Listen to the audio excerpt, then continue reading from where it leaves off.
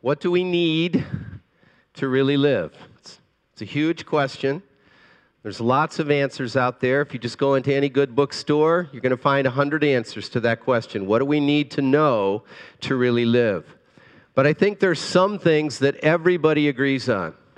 First of all, everybody agrees that we all want to live life with a big capital L. The good life, the abundant life. Crew calls it real life. Jason just said that Albanians in Boston call it a better life. We all want that. We're wired to want that, and we pursue it. We all agree on that. Secondly, we all agree that pursuing that real life in this messed up world is very hard. Our bodies don't work the way they were supposed to. Our minds don't work the way they're supposed to. Relationships, even the environment works against us. And this has been true for a very, very long time. And then we all agree that there's certain things you need to know to really live. But here's where our worldview affects what things we think we need to know to really live. Some of you who are a little older might remember about 30 years ago, there was a book written by a pastor named Robert Fulghum with the folksy title, Everything I Need to Know I Learned in Kindergarten. What a nice thought. Share everything. Play fair. Don't hit people. Put things back where you found them. Clean up your own mess. It sounds a lot like everything my grandkids need to know. And that's nice folksy wisdom, but it lacks punch. It's not going to get you through the really hard times. So there's other voices out there and other answers that are a little edgier. Things like, realize people don't care as much as you think. Do not commit yourself to anyone. Better to be arrogant than to be weak. Now those things have more punch, but they lack wisdom.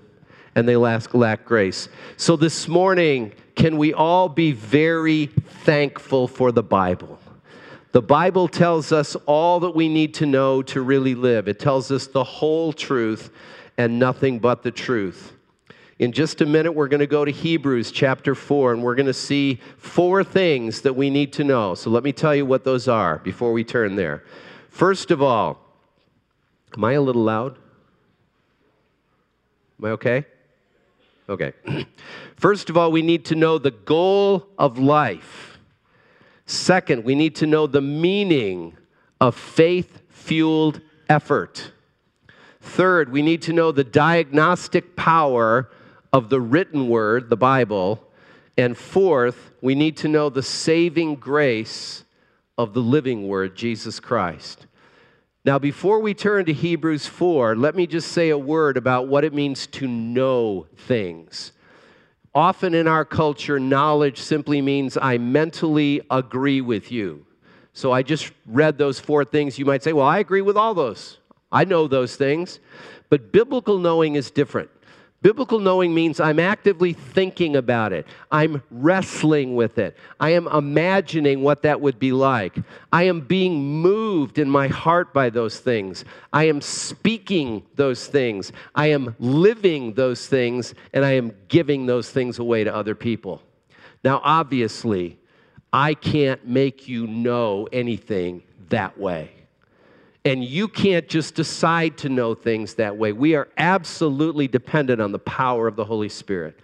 So before we turn to Hebrews 4, let's pray right now. Father, there are amazing, wondrous truths in Hebrews 4. But Lord, we ask you right now that you would take those truths and captivate our hearts. That you would liberate us from our selfishness and our blindness. We pray that you would educate us with the truth that sets us free. We pray that you would obligate us with love and that you would activate us by the power of your Holy Spirit. We pray this, Father, for your glory, and we pray it in Jesus' name. Amen. Let's turn to Hebrews 4, and we're going to read the whole chapter, 16 verses. And again, we're going to look at 4 things we need to know to really live. Hebrews 4. Therefore, while the promise of entering his rest still stands, let us fear lest any of you should have failed to reach it. For good news came to us just as to them, but the message they heard did not benefit them, because they were not united by faith with those who listened. For we who have believed enter that rest. As he has said, as I swore in my wrath, they shall not enter my rest. Although his works were finished from the foundation of the world. For he has somewhere spoken of the seventh day in this way, and God rested on the seventh day from all his works. And again in this passage he said, they shall not enter my rest. Therefore, since it remains for some to enter it, and those who formerly received the good news failed to enter because of disobedience, again he appoints a certain day, today, saying through David so long afterwards in the words already quoted, today if you hear his voice, do not harden your hearts. For if Joshua had given them rest, God would not have spoken of another day later on. So then, there remains a Sabbath rest for the people of God. For whoever has entered God's rest has also rested from his works as God did from his. Let us therefore strive to enter that rest, so that no one may fall by the same sort of disobedience. For the word of God is living and active, sharper than any two-edged sword, piercing to the division of soul and of spirit, of joints and of marrow, and discerning the thoughts and intentions of the heart. And no creature is hidden from his sight, but all are naked and exposed to the eyes of him to whom we must give an account. Since then, we have a great high priest who has passed through the heavens, Jesus, the Son of God. Let us hold fast to our confession. For we do not have a high priest who is unable to sympathize with our weaknesses, but one who in every respect has been tempted as we are, yet without sin. Let us then with confidence draw near to the throne of grace, that we may receive mercy and find grace to help in time of need. 4 things. Number 1, if we want to really live, we must know the goal of life. Now, the Bible tells us the goal of life in a number of different ways. John says it's eternal life. Paul says it's glorification. Peter says it's becoming partakers of the divine nature. The writer of Hebrews uses a different description, and he says the goal of life is Sabbath rest. And you might be thinking, say what? The goal of life is a never-ending Sunday? A really, really, really, really long church service? That doesn't sound so good. But I think as we look at Hebrews 4, this description of Sabbath rest will be increasingly attractive. So the goal of life is to enter God's Sabbath rest. We know what the Sabbath is, Sunday, and we know what rest is, but what is this concept, this larger concept of Sabbath rest? Now, if we're going to understand this, we must connect this Sabbath rest in Hebrews 4 to 2 previous events that are alluded to in this passage. And so we're going to spend just a little more time on this first one because it's a rich, complex concept, and I think it's extremely important. So we need to connect Sabbath rest, first of all, with God resting from his works on the 7th day of creation. And secondly, with Joshua leading the Israelites into the promised land where they would rest. So in Genesis 2:2, it says, on the 7th day, God finished his work that he had done, and he rested on the 7th day from all his work that he has done. Now this, brothers and sisters, is not just telling us about God's rest. This is God's original purpose for us, his people.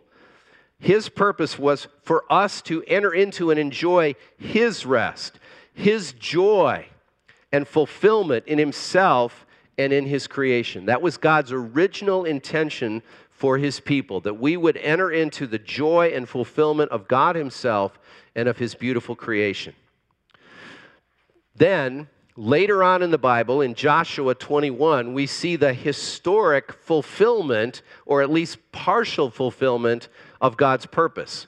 When Joshua was going to lead the Israelites into the promised land, and we read in Joshua 21, "Thus the Lord gave to Israel all the land that he swore to give their fathers, and they took possession of it, and they settled there.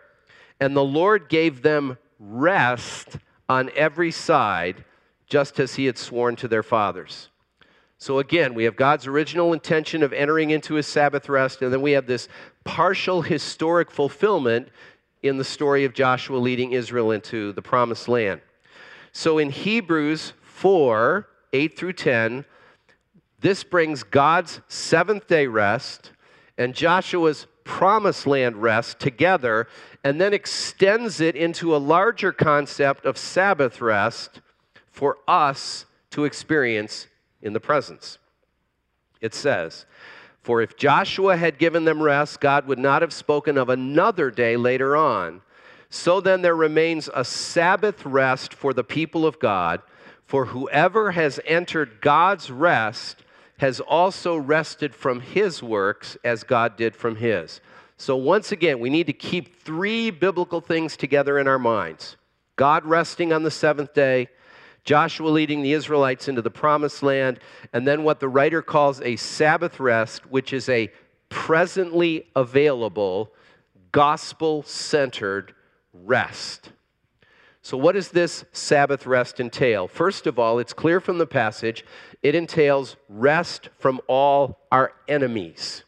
Again, Joshua 21, "The Lord gave them rest on every side, just as he had sworn to their fathers. Not one of all their enemies had withstood them, for the Lord had given all their enemies into their hand."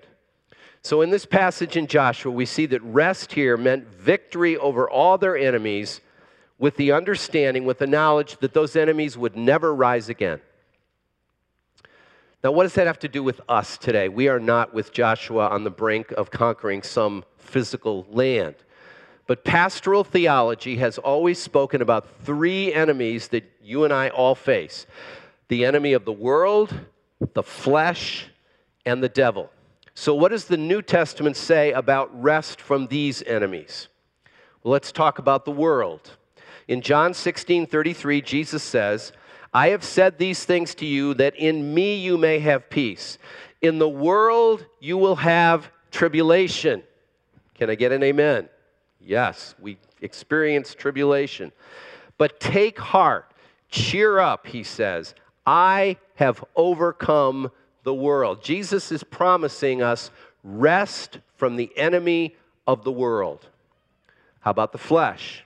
Romans 6:6, Paul says, "We know that our old self was crucified with him in order that the body of sin might be brought to nothing, so that we would no longer be enslaved to sin." Paul says in the gospel, God gives you a measure of rest in this life, and then finally perfect rest from all the dark impulses of your selfish, corrupt heart and all your evil deeds. Rest from the flesh. And then the devil, in Romans 16:20, Paul again says, "The God of peace will soon crush Satan under your feet. The grace of our Lord Jesus Christ be with you." So once again, Paul says there's a day coming when you will have ultimate rest from the temptations and accusations and attacks of the devil. So, through the gospel, we have rest from our three enemies. And this Sabbath rest, this gospel rest, has a past, a present, and a future tense to it.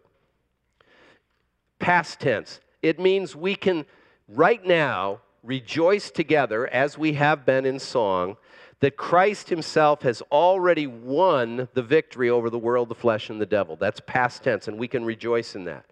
It means this week, you can step out in faith, fight the good fight of faith in dependence on the Holy Spirit against the the attacks of the world, the flesh, and the devil. That's present tense. And it means we can look confidently into the future when Christ returns, when we will share with him in the overcomer's feast and the victor's spoils. So Sabbath rest means rest from all our enemies, the world, the flesh, and the devil.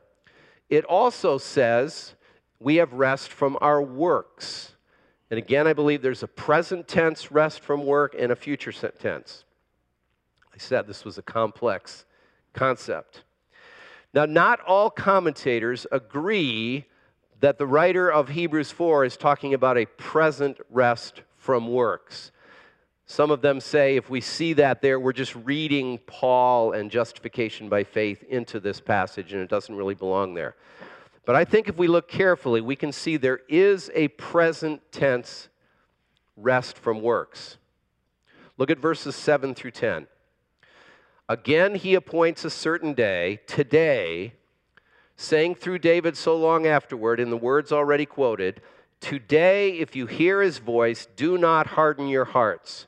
For if Joshua had given them rest, God would not have spoken of another day later on.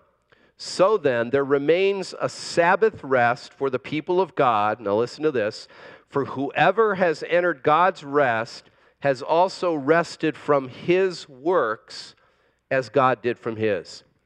So clearly here, this Sabbath rest is for today, not just the future. It's for all those who are God's people through faith in Christ, and it means an immediate ceasing from your works, not just a future ceasing from your works. For whoever has entered God's rest has also rested from his works. I think if you put all this together, there is a rest from our works that we enter into today, not just in heaven, when we believe in the gospel. Now, what this present tense rest entails, rest from works, I'm going to let two commentators give us an understanding. First of all, from the present, we have Al Mohler, who is the president of the Southern Baptist Seminary, and this is what he says about rest. "We no longer have to live our lives trying to prove our righteousness before God. Instead, we rest from that labor because Christ has already proved that righteousness on our behalf." And then from the past, the Puritan, English Puritan John Owen says the same thing. He says, "This rest consists in several things, including," quote, "peace with God in the free and full justification of believers from all their sins by the blood of Christ." So there is a present rest from trying to earn, work, deserve, be good enough for God, because we rest in the work that Christ has already done. But there's also a future rest from our works, and I think that's more the emphasis of Hebrews 4. In verse 4, he says, "For he has somewhere spoken of the seventh day in this way, and God rested on the seventh day from all his works. Just as God rested from all his works on the seventh day, not because he was tired, but to admire and enjoy all his handiwork, so there will come a day when we finally lay down all our labors, all our toils, all our burdens, all our sufferings, and enjoy an eternal Sabbath." And notice that I said we will enjoy it, because I know for some of you, because of your backgrounds, the idea of Sabbath or Sunday conjures up distressing memories. It might conjure up memories of boring church services, followed by enforced naps or quiet time, and no play. And if that's your past experience, you might be saying, "Give me any day but Sunday. And please don't make Sabbath a picture of heaven. That's not attractive to me." But again, I want to encourage you. Your past experience of Sunday was not a valid experience of what God intended the Sabbath to be. he meant the Sabbath to be a delight. And your past experience is certainly not a good picture of what heaven will be like. Eugene Peterson, who gave us the Message paraphrase of the Bible several years ago, wrote an article on the Sabbath that I found very helpful. And he said the Sabbath is essentially a day for two things: to pray and to play. That doesn't sound so bad, does it? To pray and to play.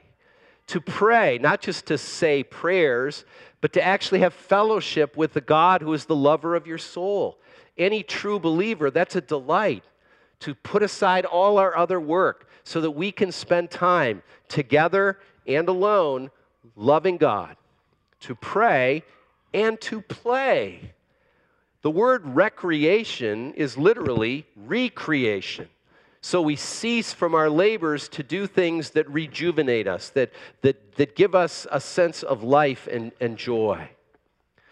C.S. Lewis famously said, one of his most famous quotes, that in heaven, joy is the serious business of heaven. So the Sabbath rest is a beautiful picture of this opportunity together to pray and play. Now, as a practical application, just one more thing about this Sabbath rest. This image of Sabbath rest, I think, is especially precious to those who right now are weary, burdened, harassed, and just overwhelmed by life. Maybe you're a mother with several small children, and Sabbath rest, that sounds pretty good. Or maybe you're a father working long hours, maybe 2 jobs to provide for your family. Rest sounds pretty good. Perhaps you're doing ministry that's really hard and seems unappreciated. Maybe you're dealing with chronic suffering. To all these people, Jesus said, "Come to me, all you who labor and are heavily laden, and I will give you rest." Oh, rest. That's a beautiful thing, and that's a picture of the goal of life. So God's goal for your life is a present rest from all forms of self-salvation by simply trusting in Jesus. And then it's a future rest from sin and suffering by faithfully following Jesus.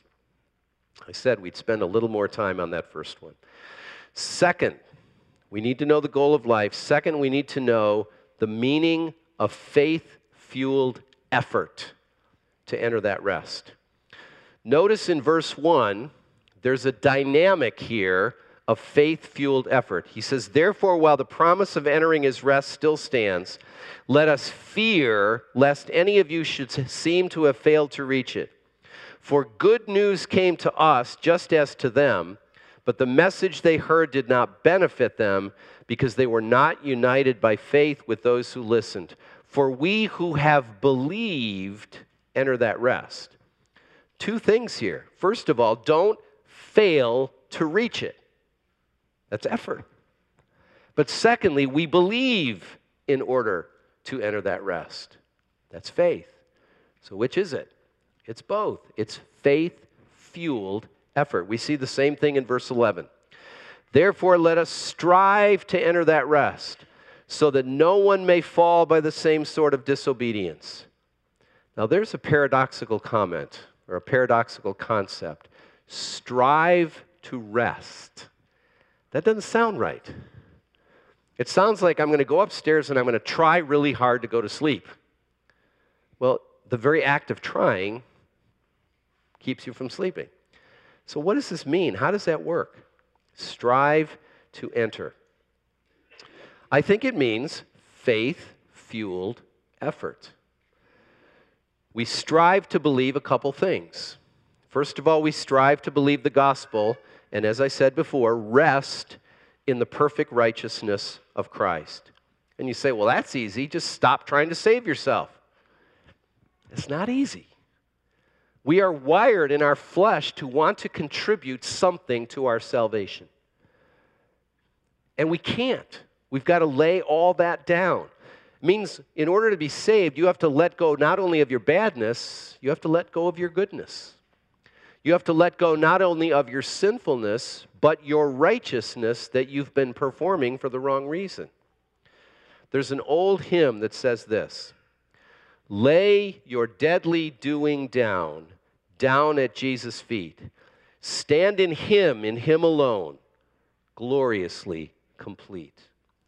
That's not as easy as it sounds. It takes radical humility to let go of everything and to be accepted and forgiven simply on the basis of what Christ did. And only the gospel can give us that radical humility. And then from that secure place of acceptance and belovedness that we call our justification, we strive also to grow in Christ's likeness, which we call our sanctification. And that's not easy either. Here's how John MacArthur describes our sanctification.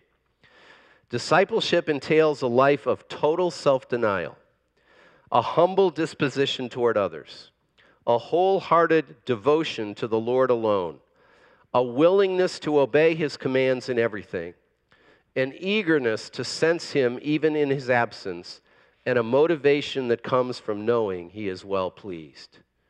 Does that sound a little daunting? How does this work then? How do we strive to enter this rest without falling into self-righteousness and then either pride or despair? I think Paul gives us a clue in Philippians 2:12 and 13. Listen to these verses. Therefore, my beloved, as you have always obeyed, so now, not only as in my presence, but much more in my absence, work out your own salvation with fear and trembling. Faith-fueled effort. For it is God who works in you both to will and to work for His good pleasure. So what Paul is saying is we can work and strive to be more like Christ because, number one, we believe Christ has already worked for you and has provided His righteousness for you. And secondly, because even as you strive, you know God is already working in you to provide the motivation and the power to do that. So let me give you a little illustration here that helps me understand what striving and resting might look like together. It's not a perfect illustration, but it helps me see how there can be striving and resting at the same time. When our son Neil was in 8th grade, he was a small, kind of scrawny kid, loved basketball. He was a decent basketball player. And the coach of the high school, friend of ours, approached him in the spring of his 8th grade year and said, Neil, I want you to play on the varsity next year as a freshman. In fact, I want you to start. Now, just so you don't think I'm just bragging about Neil's basketball prowess, you need to know that next year's basketball team didn't look very good at all. It was like 5 guards. There were no big people and there were no obvious stars. So the coach decided he was going to do a complete running game. Press, fast break, press. And he was just going to try to run the other teams off the court. And Neil was small and scrawny, but he was fast and he was scrappy. So in the spring of his 8th grade year, Neil started practicing with the big boys. And at first, the high school kids were not having this. And they wouldn't even pass him the ball. And the coach finally just blew the whistle, stopped the practice, and he said, look, Neil is on the team. He is going to play with you. You need to pass him the ball. So they finally started doing that. So fast forward to the next year. The coach is running this fast break press kind of offense and defense. Neil is on the team. He knows he's on the team. He's not on probation. He's not trying out. And the team increasingly accepts him. And from that place of resting in a secure place on the team, he knew the coach was for him, would work with him. I think he even knew the coach loved him. From that place of rest, Neil worked hard, as did the whole team. And Neil got better, and the team got better, and they actually did pretty decent by the end of the season. And so from that place of rest, he was able to strive. Now, our former pastor, Kevin DeYoung, said it this way in his book, The Hole in Our Holiness. He said this: we have rest in the gospel, but never rest in our battle against the flesh and the devil. So I think that means we can rest in Christ And from that place of rest, we strive to grow in Christ's likeness, and Christ's likeness then brings even more rest and peace to our soul. So that's the second thing we need to know. We need to know what it means, faith-fueled effort to enter the Sabbath rest. Third, we need to know the diagnostic power of the written word, the Bible.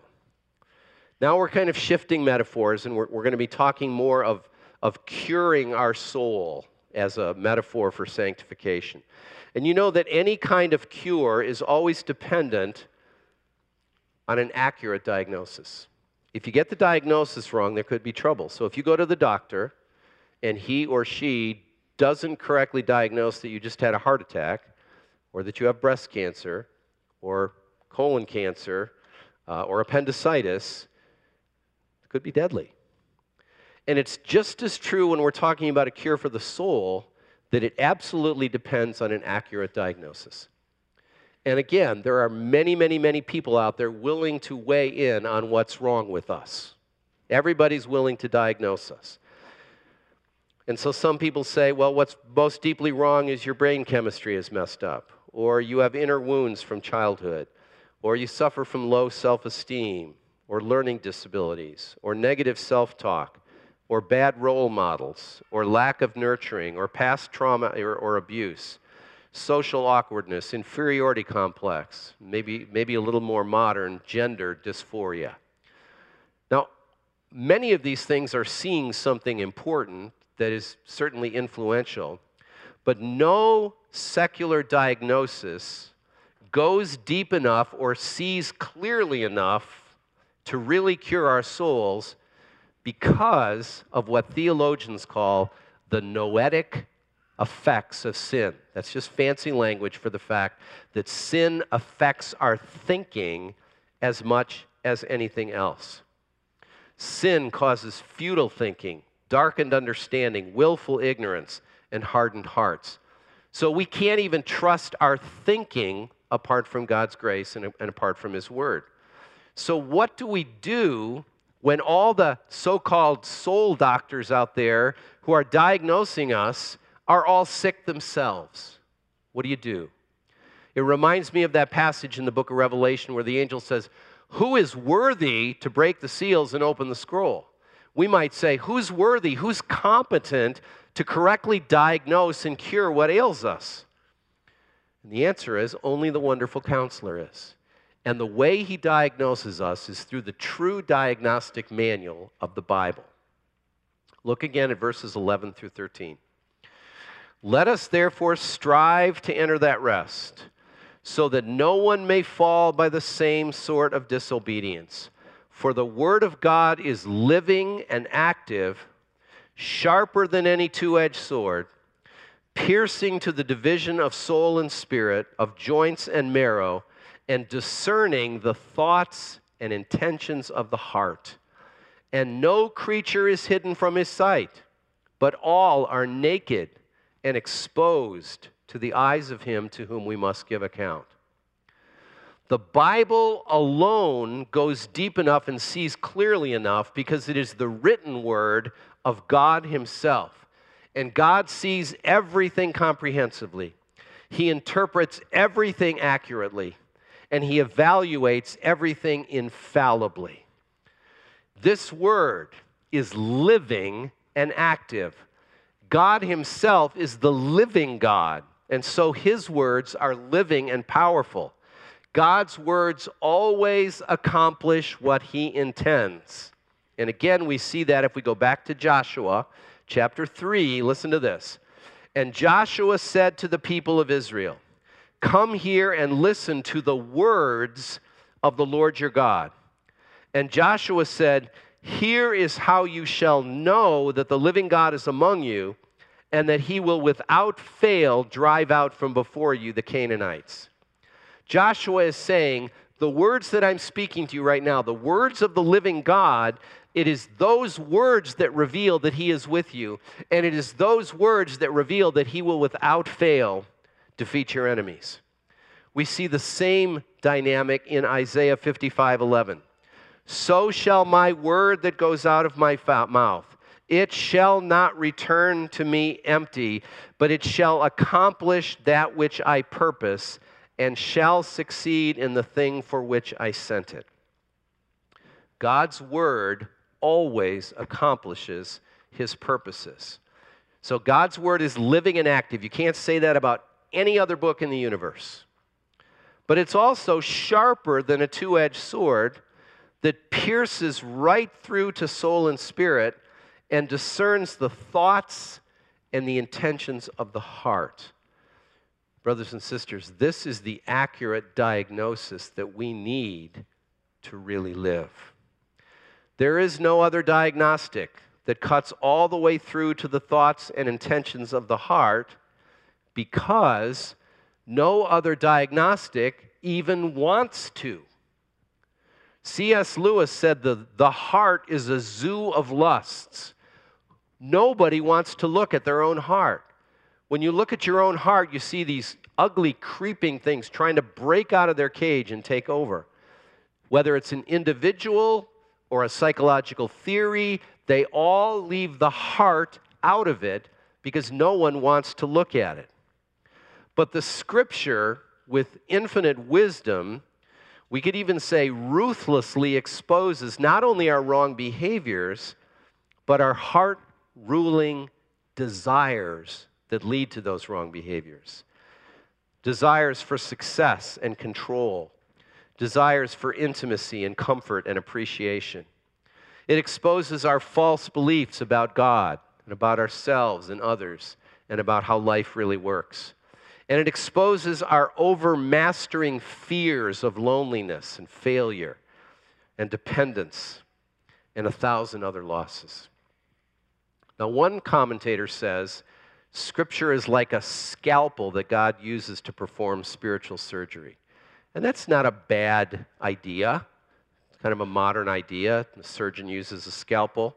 That would be hard enough because nobody really wants to go under the knife. No one wants to have surgery. But actually, Hebrews doesn't say that God's word is like a scalpel. It says it's a two-edged sword. We're not used to thinking about a sword as a surgical instrument, unless it's like on the battlefield where you just might have to hack off a limb in order to save the person. This is not something that we're used to thinking about. God may just as well hack off a limb as make a precise incision when he's trying to cure our souls. At least that's the way it feels sometimes, doesn't it? And it's perfectly consistent with what Jesus said. He said if your eye causes you to sin, he doesn't say make a small incision and do something. He says gouge it out. If your hand causes you to sin, don't make a small incision, hack it off.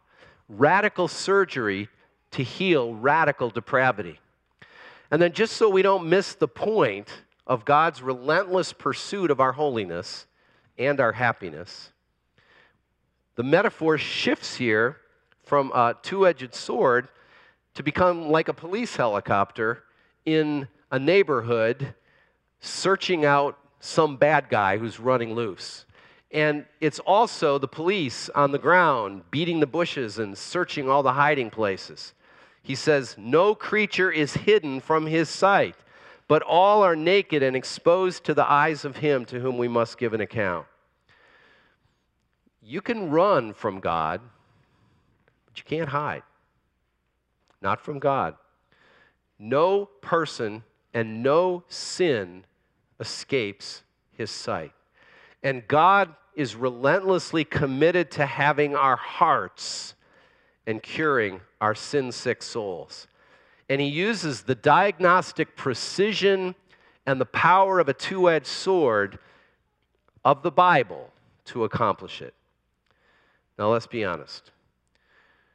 If we ended here, that would be kind of daunting. It would be almost too much to bear. But there's one more thing we need to know, the most precious and the most important. The fourth thing we need to know to really live is we need to know the saving grace of the living Word, Jesus. How could we live and move and have our being in the presence of the all-holy, all-seeing, all-knowing God if it all depended on us to enter that rest? Once again, let's look at Hebrews 4:14 through 16. Since then, we have a great high priest who has passed through the heavens, Jesus, the Son of God.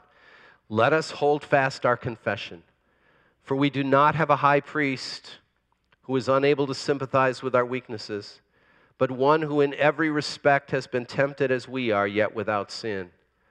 Let us then, with confidence, draw near to the throne of grace, that we might receive mercy and grace to help in time of need.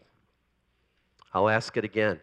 How could we bear to even attempt the Christian life, to hear God, to fear God, to strive to enter his rest, unless this all-seeing, all-evaluating judge of the universe sat upon a throne of grace? Brothers and sisters, please don't ever take for granted that the Holy One sits on a throne of grace. And it's all because of the one who sits at his right hand, Jesus Christ, the great high priest, who has passed through the heavens with a perfect sacrifice. Do you appreciate the preciousness, the wonder, the all-glorious beauty of the throne of grace? We have a great high priest who has passed not just through the temple veil, but passed through the heavens with a perfect, once-for-all sacrifice for your sins. He cried out, "It is finished." Therefore, hold fast your confession of faith in Jesus. We have a sympathetic high priest who fully understands our weaknesses, physical and other weaknesses. He feels those weaknesses. He reaches out to us in those weaknesses. He does not look down his nose in disgust at us in our weaknesses. He does not pull away from us in frustration because of our weaknesses. He does not rebuke us for our weaknesses. He sympathizes with them. And it gets better. We have a great high priest who was tempted in every way you and I have been, yet without sin. Do you understand that Jesus loved you so much that he came the infinite distance from heaven to earth and entered into the very depths of your experience with fierce temptations? All kinds of them. Sexual temptations. Some of you despair that you'll ever be free from those, but Jesus experienced them at their very depth. Emotional temptations. Some of you are tempted to find escapes, maybe even into drugs or alcohol. Do you know that Jesus on the cross was tempted to dull his pain with a mind-altering and body-numbing drug, but he refused it? He was tempted to give in to selfish frustration and anger, but he refused it. He was tempted to doubt God, just like all of us, but he refused it. He never gave in. Jesus is the literal fulfillment of what David wrote about in Psalm 62. Once God has spoken, twice I have heard this, that power belongs to God, and that to you, O Lord, belongs steadfast love. Jesus is the literal fulfillment of power and steadfast love, which includes complete understanding and sympathy for our weaknesses. And the writer says, therefore, let us then with confidence, not with your tail between your legs, not with your eyes on the ground because of your shame. Let us with confidence draw near to the throne of grace that we may receive mercy and grace to help in time of need. Only the gospel of Jesus Christ can give us humble confidence. So we have this gracious invitation to draw near to God in Christ every hour. That's why we sing that hymn, I need thee every hour. I need thee every half hour. I need thee every quarter hour. I need thee every 5 minutes. And because of that, we can go to the throne of grace to find two things we cannot live without and we cannot find anywhere else: mercy for our failures and grace to help us in time of need. Because of Jesus Christ, the throne of judgment is now a throne of grace, and therefore you can step out today and tomorrow in trust and obedience. You can dare and risk. You can fall and get up again. You can stumble and still keep your bearings. You can hope and love and forgive and serve and witness even on your hardest day, because we have continual access to the throne of grace. It would be one thing to be taken to Niagara Falls, and there's a tightrope between Canada and New York, and someone says, you need to walk that tightrope. That would be paralyzing fear. And they say, you better be careful. You better hope against hope. You do not stumble, because it's a really long way down. That's the way some of us feel about our Christian life. One slip, one mistake, and I'm toast. But what if there was a safety net right underneath the tightrope? It would still be scary, but it would be a whole different experience. Brothers and sisters, Jesus Christ is your safety net. The throne of grace is your safety net, because underneath your life are the everlasting arms. Once again, Al Mohler says, Christians have a great high priest, one who has passed through the heavens, atones for sins, and intercedes for us before the Father. Jesus, our intercessor, identifies with us because he experienced in every respect the same temptations that we experience. Therefore, we can come before the throne of God every day, as well as on the last day, with confidence, because we know Christ mediates for us before the Father. So in closing, let me summarize. What do we need to know to really live? We need to know that the goal of life is Sabbath rest. Rest from our enemies and rest from all our works, and an ultimate Sabbath rest of enjoying God in the new creation forever. So let me ask you a question. Is that the goal of your life, really? Is that what you're aiming at? Secondly, we need to know the meaning of faith-fueled effort to enter that rest.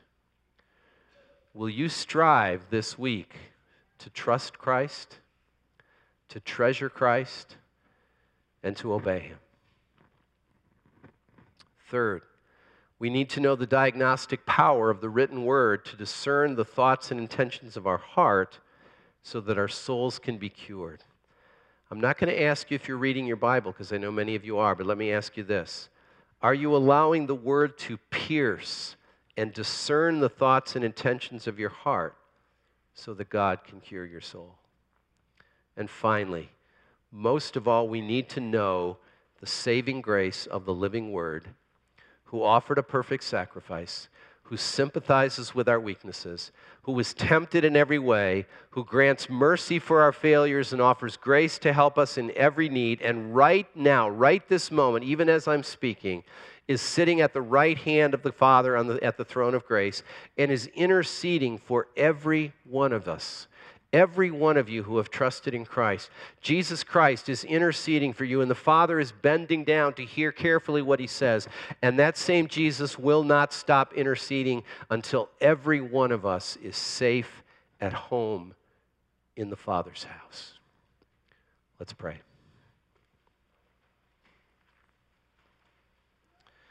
Father, as we take a moment of silence right now, would you hear our silent prayers as we think about what really is the goal of my life? Am I allowing faith to fuel my effort in sanctification? Am I allowing the Word to really discern my heart? And am I living close to the throne of grace? So hear us, Lord, as we pray silently. Lord, there's much that was spoken today. Would you take these words, and especially the words of Hebrews 4 itself, and would you bring them back to memory this week? Would you give us hearts that long for your Sabbath rest? Would you give us hearts that rise up in faith with the effort needed to put off sin and to seek Christ? We pray that your word would be that sharp two-edged sword, and that you would truly cure us of what most deeply ails us. And I pray that we would live near to the throne of grace, needing you every hour. And that we would call on you for mercy as we fail and grace when we need wisdom and strength. And we pray, Lord, that this would be a week of victory and rest over the world, the flesh, and the devil. And we pray that you would gain great glory in our lives. We pray all this in the name of your precious Son, Jesus. Amen.